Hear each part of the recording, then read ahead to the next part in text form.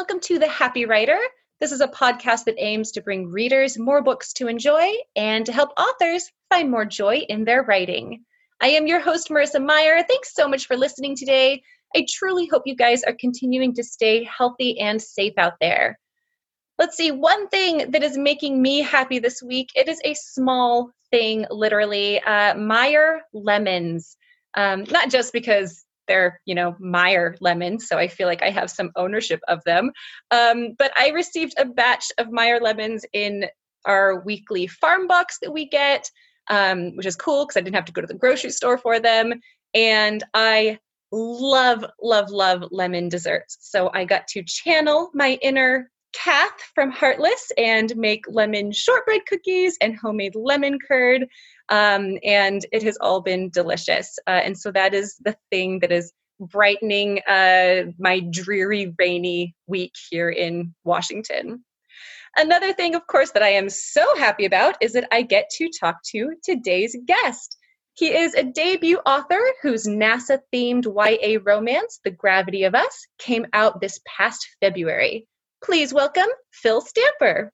Hi, thanks for having me. I also love lemon desserts, so that would make me just as happy. We already have something in common. They're exactly. The best. I grew up feeling like if it wasn't chocolate, it wasn't dessert. So for a long, long period in my life, I did not give lemon the credit that it deserved, and now it's probably my favorite thing. Yeah, I've ignored many lemon cakes in my life, and I'm, trying to make up for that, I think, in my adulthood. Good. We do grow into things sometimes. You are in the heart of this. You're in Brooklyn. How is life in your bunker right now? It's slow and quiet.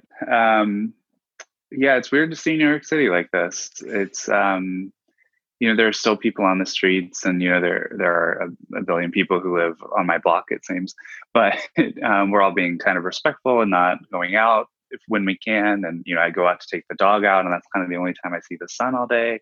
So it's just very odd.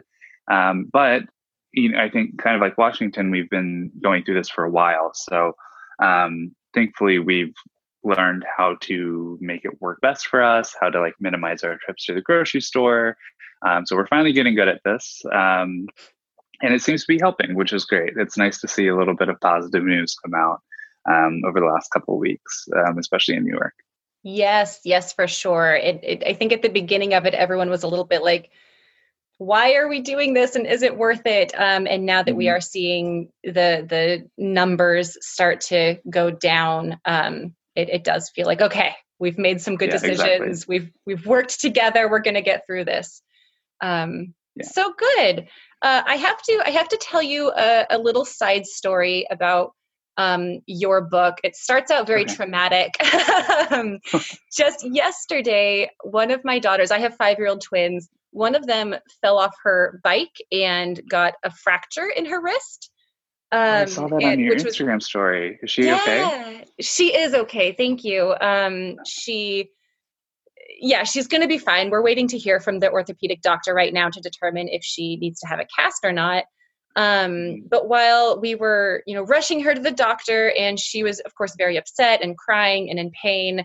And I asked her if she wanted me to read for her for a little while. And I had your book, The Gravity of Us, sitting there. And she said yes. And so I started to read to her. And it was maybe like a 20-minute drive, and she stopped crying, and she didn't speak the entire time. And I kept pausing and asking, are you okay? Do you want me to keep reading? And she said, yes, mommy, keep reading. And I don't think she really had any idea what the book was about, other than it included astronauts. That was enough. That was enough to hold her interest and keep her focused on it. So thank you for being a part of that story. I will always have that memory of reading The Gravity of Us as we're rushing to the doctor. Well, I'm glad it was able to distract her some. And yes, astronauts are very cool. So it's a good way to distract someone. No matter your age, astronauts are always in, I feel. Exactly. So for listeners who want to know about your book more than it includes astronauts. That's all you need to know. Right. What else is there? It's the number one. No, that's so not true. There's so much in this book that's wonderful. Tell listeners, what is the book about? Yeah, so I like to pitch the story as a kind of a reimagining of the 60s space race. So I'm not a sci-fi author, and I have never wanted to be. I love reading it, but it's just always not been something that's been on my radar. I love writing contemporary, but I've always had this kind of passion for the 60s space race, for for the current NASA programs, anything with spaceflight really. And I was just like, okay, these are separate interests. I'm not going to ever be able to combine them. That's great. And then I started reading more biographies about the 60s space race, and I realized that there was so much happening on the ground. There's so much like fantastic and terrifying drama that was happening like on the ground with these astronaut families who were kind of forced to uproot their lives and just like give everything up so that they could go with the astronaut husband to kind of become a star in these magazines, which is like not what anyone signs up for.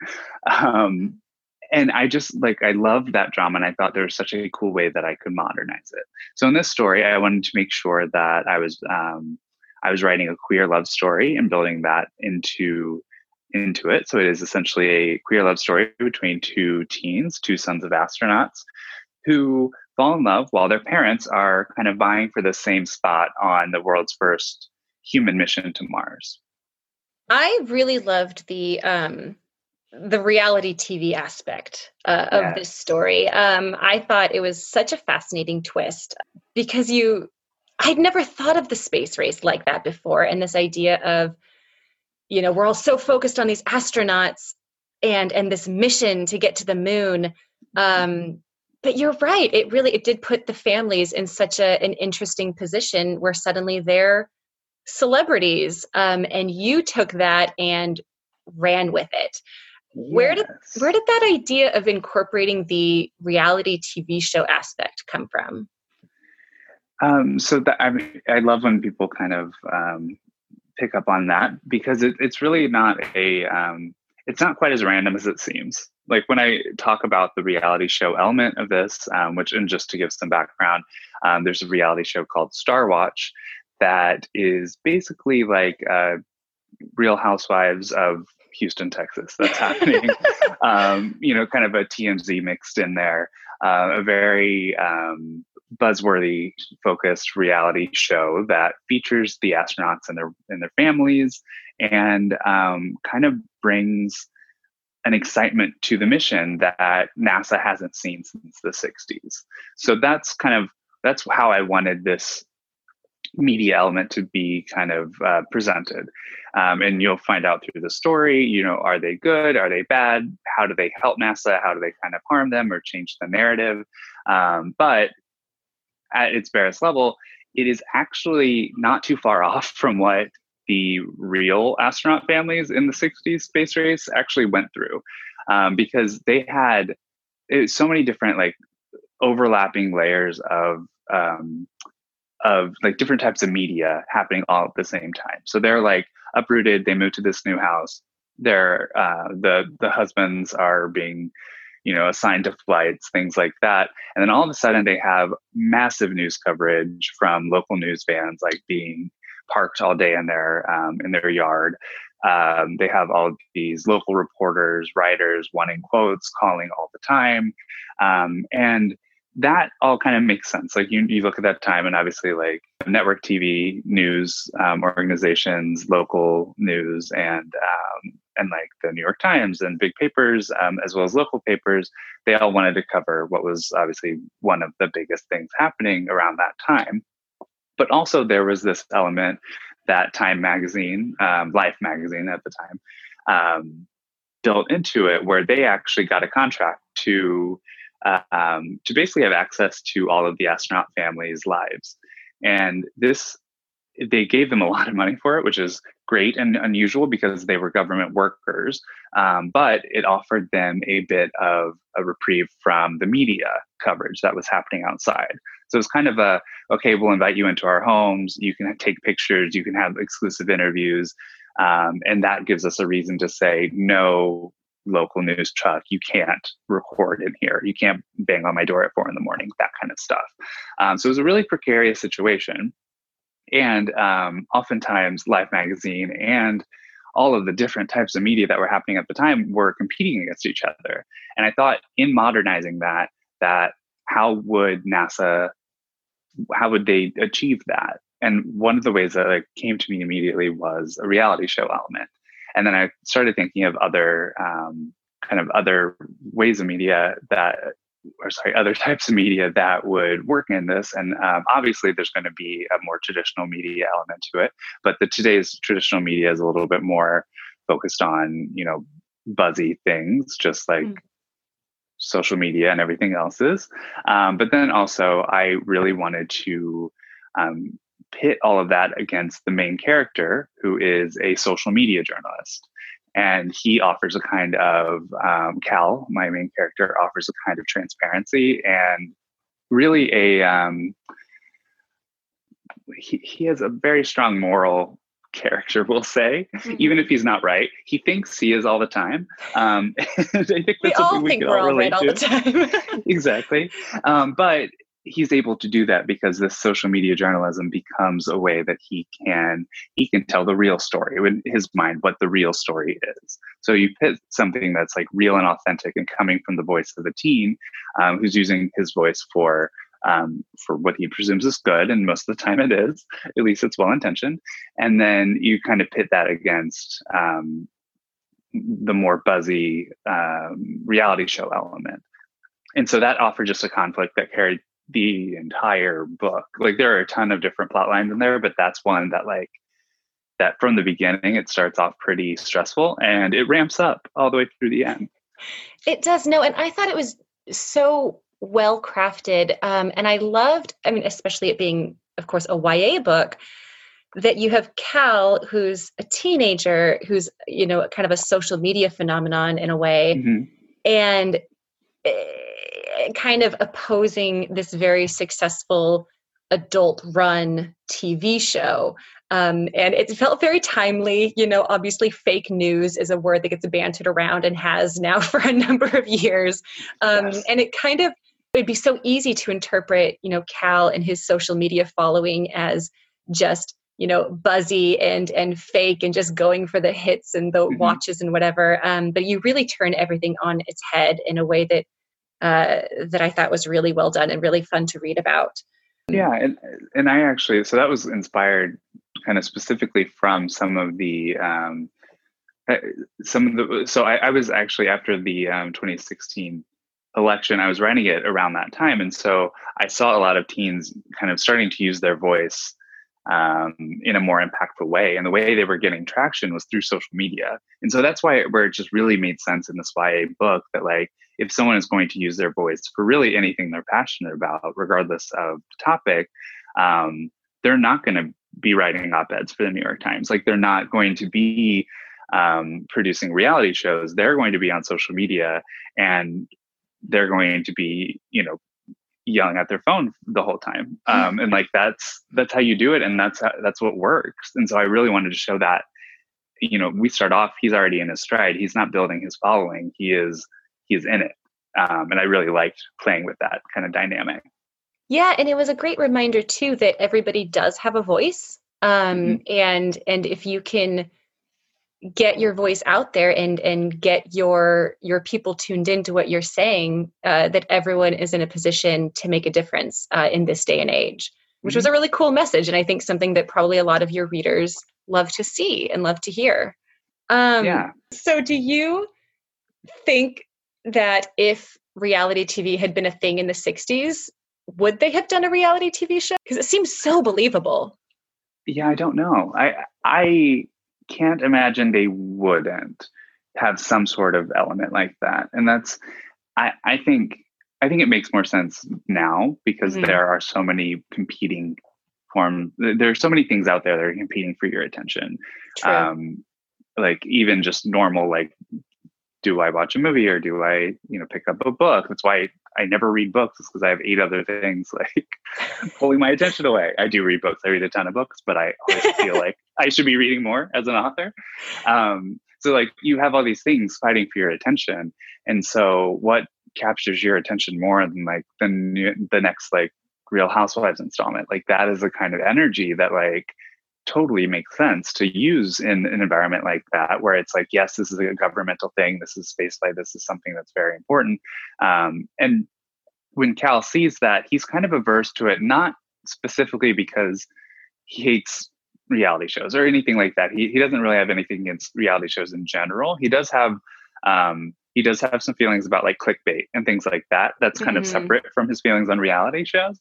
But it was not that his problems were like reality TV in general is something that he doesn't like. It's more that he saw so much about the project that he loved that was rooted in science and kind of exploration, and the experience of like getting to the moon, for example, was not something that we liked because the astronaut families were perfect and charming and like had really well written pieces in Life magazine. That obviously helped it, and it helped the program in general. But like, if you look back on it, you are amazed at the fact that we made it to the moon. That it was a huge technological moment. It was a huge scientific moment and achievement. And so he wants to bring that back because NASA had a weird balance back then, but they at least had a balance of like the focusing on the science. And so when Cal enters, he feels that they've lost that. And so and NASA also kind of feels like they've lost it throughout because they are a little bit more desperate for funding, and you can't have funding without support, and you can't have support without attention, and you can't have attention without. So it's like, it's one of those issues where, I mean, it's even happening right now. They're trying to gain momentum and support for the Artemis project that's happening right now. And it's, maybe they need a reality show. I will see. I was going to ask, have you pitched NASA? Like, I have an idea. I have a solution for you. Oh my God.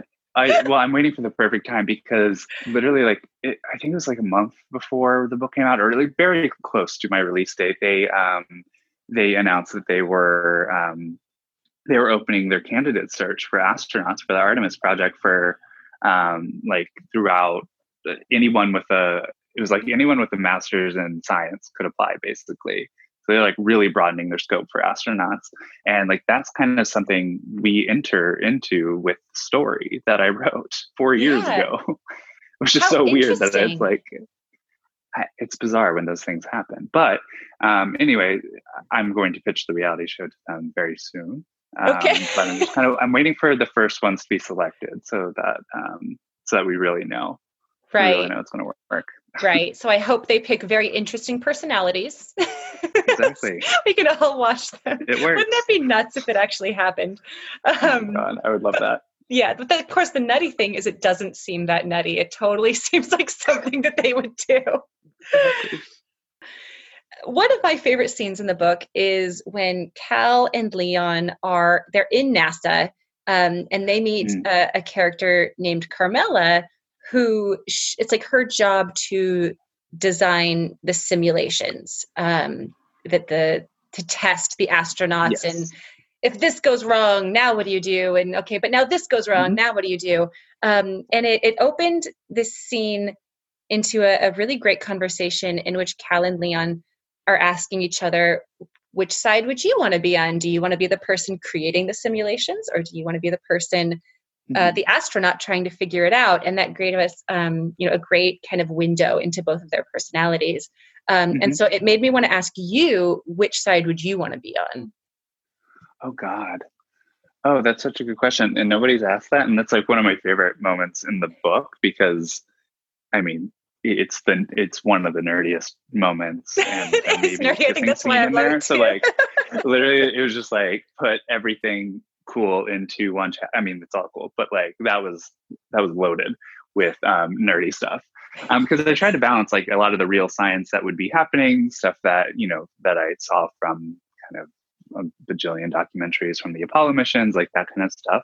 And I wanted to highlight that role, and Carmela is amazing, and the little time she has on screen, we'll say, she kind of steals the show, She which I love. does. It's funny because she's not a huge character, but I came away from the book with her being one of my favorites. Like, I just want to be buddies with Carmela. And I just got a tweet actually, like this morning, I think, that was like somebody standing Carmela, and I was like, oh my God, like good taste by far. But like, I was just kind of amazed that, like, you write these side characters and you want them to have developed stories and you do the best you can, but they don't have enough page time for you to really get into, like, any of these characters could be their own book. Mm-hmm. But yeah, no, I mean, I love, this is all just, by the way, me stalling so that I don't have to answer the question. I did kind of feel like, but you haven't answered my question. Yeah, no, just like the vaudeville music starts playing and I like tap off the screen. I think I hate to cop out, but I think I have to be a mix of both because I am both sides of that conversation. And that's why it was so easy to write that scene, because I do want to be like, I'm an author. I'm very good at branding and leading and like that kind of stuff. I like to be the face of things. I would love to be the one in there solving problems, taking care of things. But then on the flip side, I really love the intellectual aspect of like, here are 100 things that could go wrong. I'm going to make that happen so that if it does happen in real life, you can pull from that knowledge. Because I think one of the most fascinating, like, kind of stories from the research that I found was like, there were, oh my God, I forget which launch it was. Basically, there was a pretty critical moment in one of the Apollo missions where kind of the difference between failure and success, and whether that meant like landing on the moon or just a successful mission.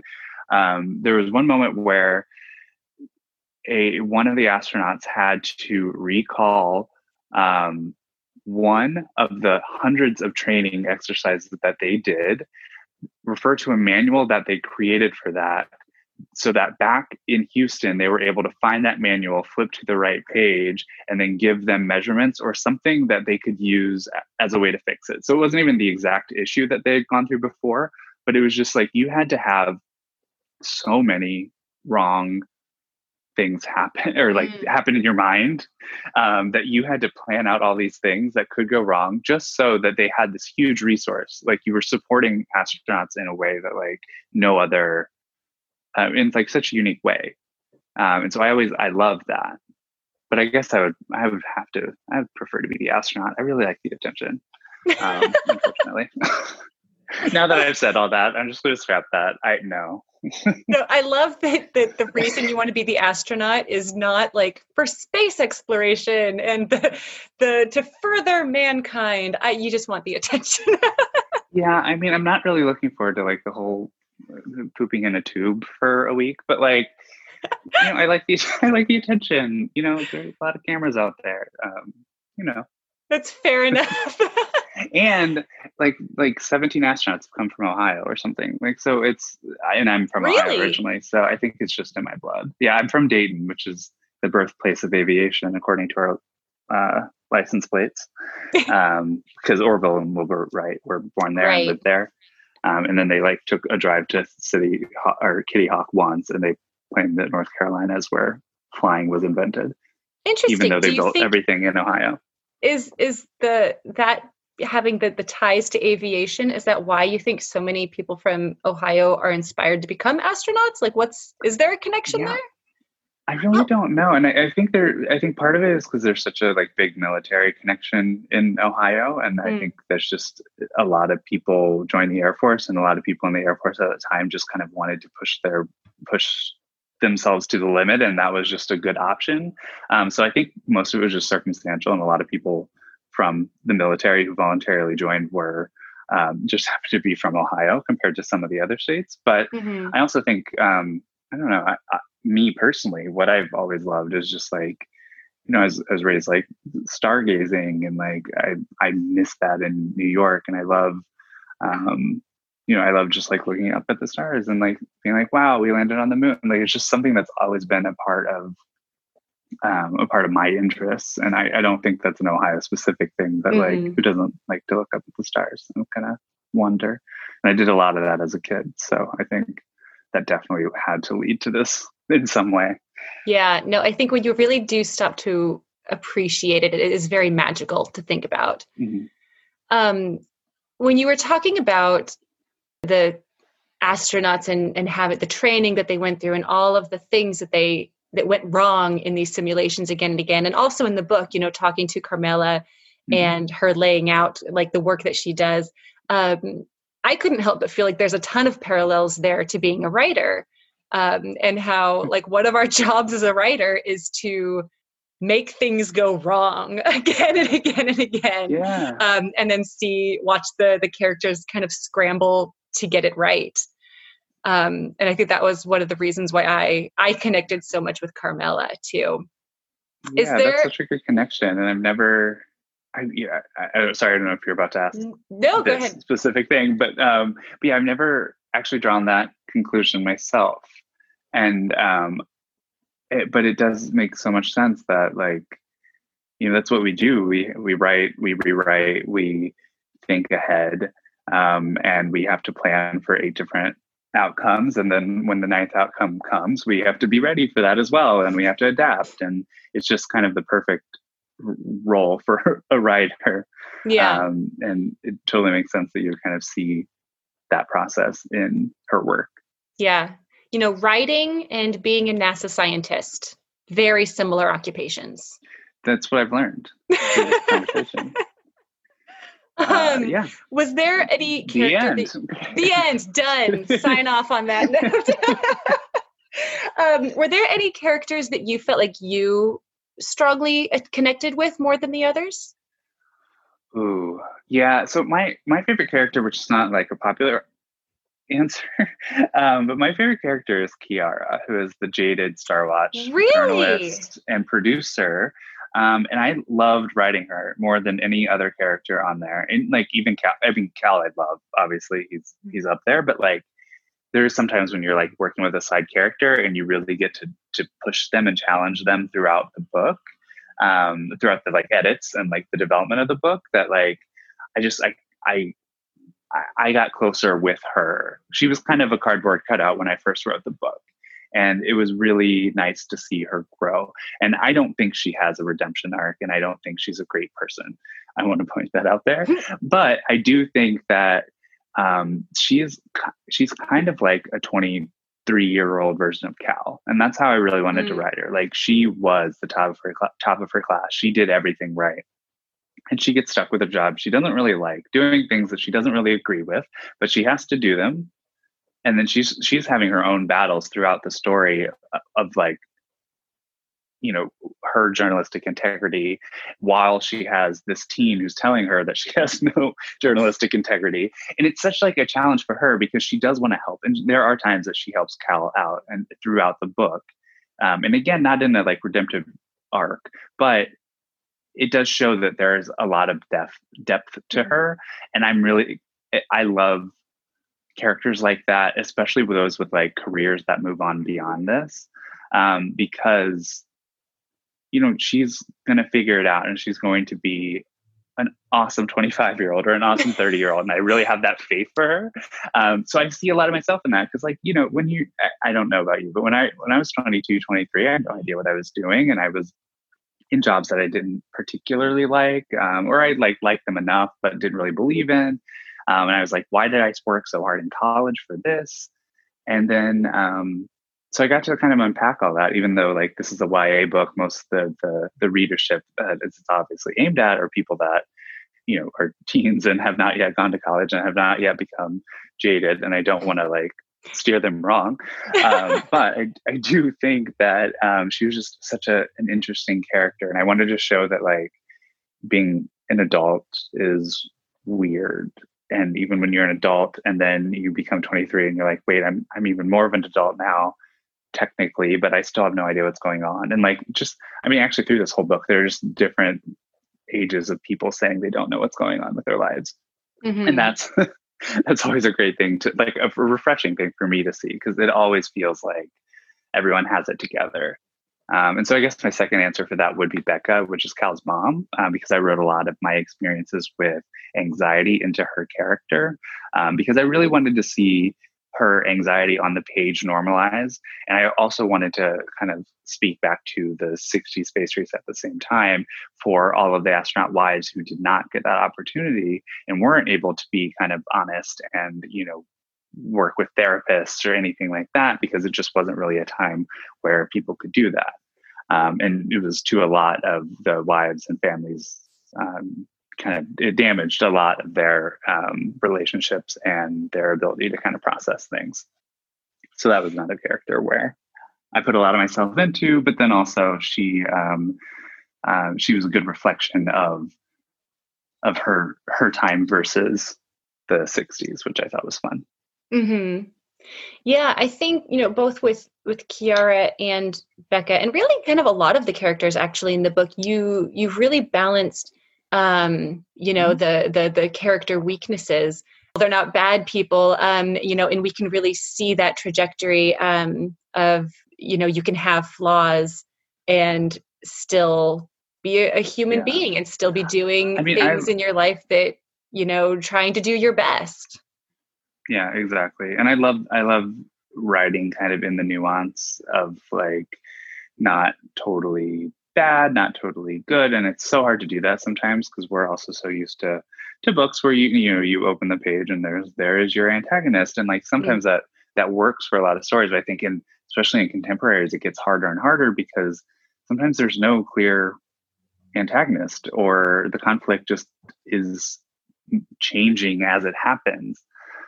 So that's something that I always love to play with. And it doesn't always read perfectly to everyone, and not everyone enjoys that. And I totally get that. Like I do not, if you read Kiara and you hated her, you're also right. Like, I don't want to say that like my interpretation is the only one. That's just kind of what I was aiming for. But yeah, there's a lot of nuance with these characters, and I wanted to make sure they were developed and kind of real. And how Cal deals with each one of them is different, and he's learning along the way, which is also kind of it's fun. It was fun for me to have a character who was like so stubborn, but also totally open to learning and becoming a new person along the way. Mm-hmm.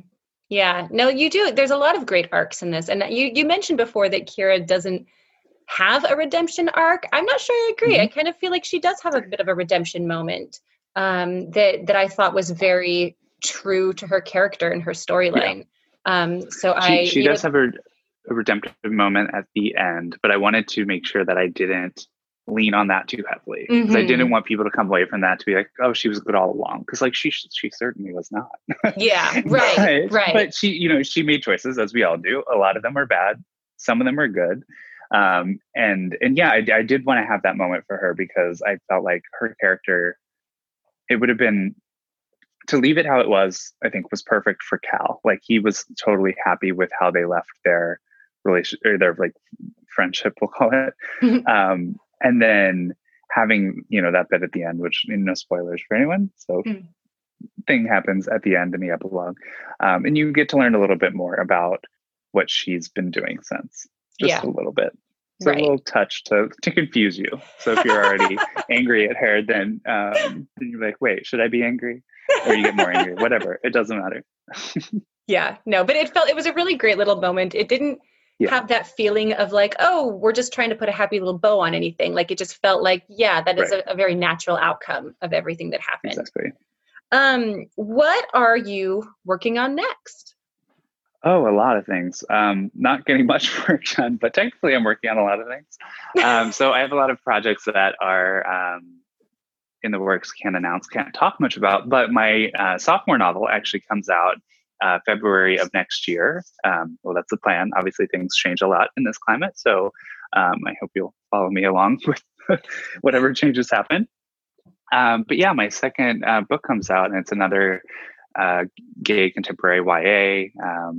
I was able to finally say the title, which is As Far As You'll Take Me. And I'm really excited about it. Do you want me to tell you a little bit about it? Please do. I absolutely would love to know more about it. Because I'm allowed to talk about these things now, which is great, because you spend so long not talking about things. You're like, wait, can I I know. I know. About It's my a book that I weird. wrote years ago. No. Yeah, that in between period can be very Yeah, strange. exactly. So as far as You'll Take Me, it follows a 17-year-old named Marty Pierce, who is he's an anxious gay teen, which is apparently all I write. But it's authentic. He's an anxious gay teen who graduates high school early so he can flee kind of a not so welcoming environment in rural Kentucky. So he has like very religious parents, not much of a support group there. And he ends up moving to London to pursue his dream of being a professional oboist. And what I really love about it is that it becomes somewhat of a found family story where he falls into this wonderful friend group.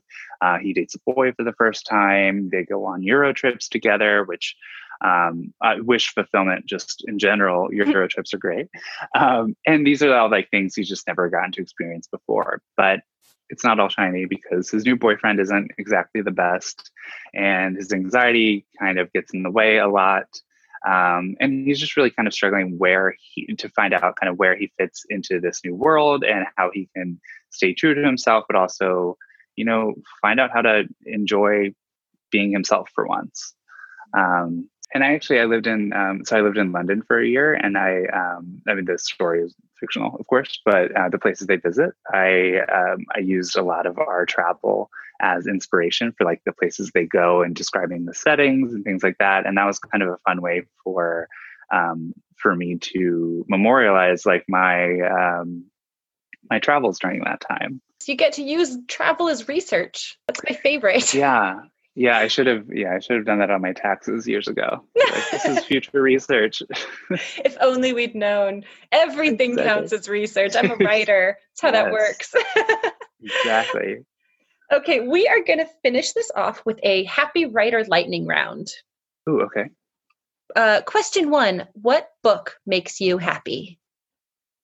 Ooh, I would say Running with Lions by Julian Winters is an amazing queer YA book, and it makes me happy every time I even think of it. What do you do to celebrate an accomplishment? Champagne. I have champagne. It depends what it is, but we try to celebrate with either like champagne or we'll like get carry out if it's like I'm signing a contract or something that like I don't want to do too much about. Or if it's big, then we'll go to dinner or like have drinks with our friends, that kind of thing. How do you fill the creative well? I do try to disconnect a lot. So I'll play video games, which I love. And I will watch TV with my husband. I will take a break from social media. That always helps me creatively as well. So that's mostly what I do. What advice would you give to help someone become a happier writer? I think set boundaries is my biggest advice for everyone. I think it's hard. It's set boundaries first for yourself of, I'm going to write for 2 hours and then I'm going to stop, or I'm going to write. I don't really like doing this for word counts, but if that's how you like to operate, then 1,000 words, sure. And then give yourself a break the rest of the time, because if you do set up those times for yourself where you're like, I'm going to be productive now, or in an hour, and you do that, then you will feel accomplished, and then you won't go kind of be like, oh God, I never wrote, but I was going to write today, but I didn't. And then I kind of feel bad about it now. And you won't be so hard on yourself. That's really good advice. Lastly, where can people find you? So I'm philstamper.com, on Twitter, Instagram, Facebook. If you search Phil Stamper, I always say that I am the Phil Stamper who is not a pro wrestler. And that narrows it down, actually. So that's somehow a different person. I know. But yeah, it's good to share a name with someone who is also of notoriety in a very different way, because we get each other's notifications from time to time. And it's just the best thing when he gets tagged in like this weirdo writer thing and I get tagged in like WrestleMania something. And I'm like, something's wrong here, but thank you. Oh, funny. For the longest time, people would confuse me with Marissa Mayer, like the Yahoo, Google VP. Yeah. Yeah. I used to get a lot of people, like really angry tweets from people about their Yahoo email not working.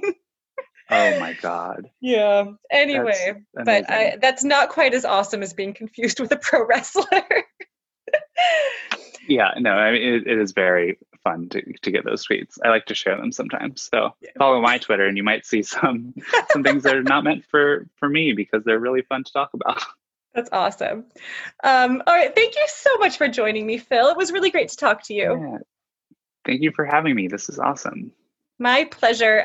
Readers, make sure to check out The Gravity of Us, which is available now, and follow Phil on social media, not the pro wrestler. Although I guess you could follow him too. Yeah, you could follow him both. Why not? And now, of course, more than ever, we encourage you to support your local indie bookstore if you can. Please be sure to subscribe to this podcast so you will always be in the know about new episodes. And you can find me on Instagram at Marissa Meyer Author and at Happy Writer Podcast. Until next time, stay healthy, stay cozy out in your bunkers, and whatever life throws at you today, I do hope that now you're feeling a little bit happy.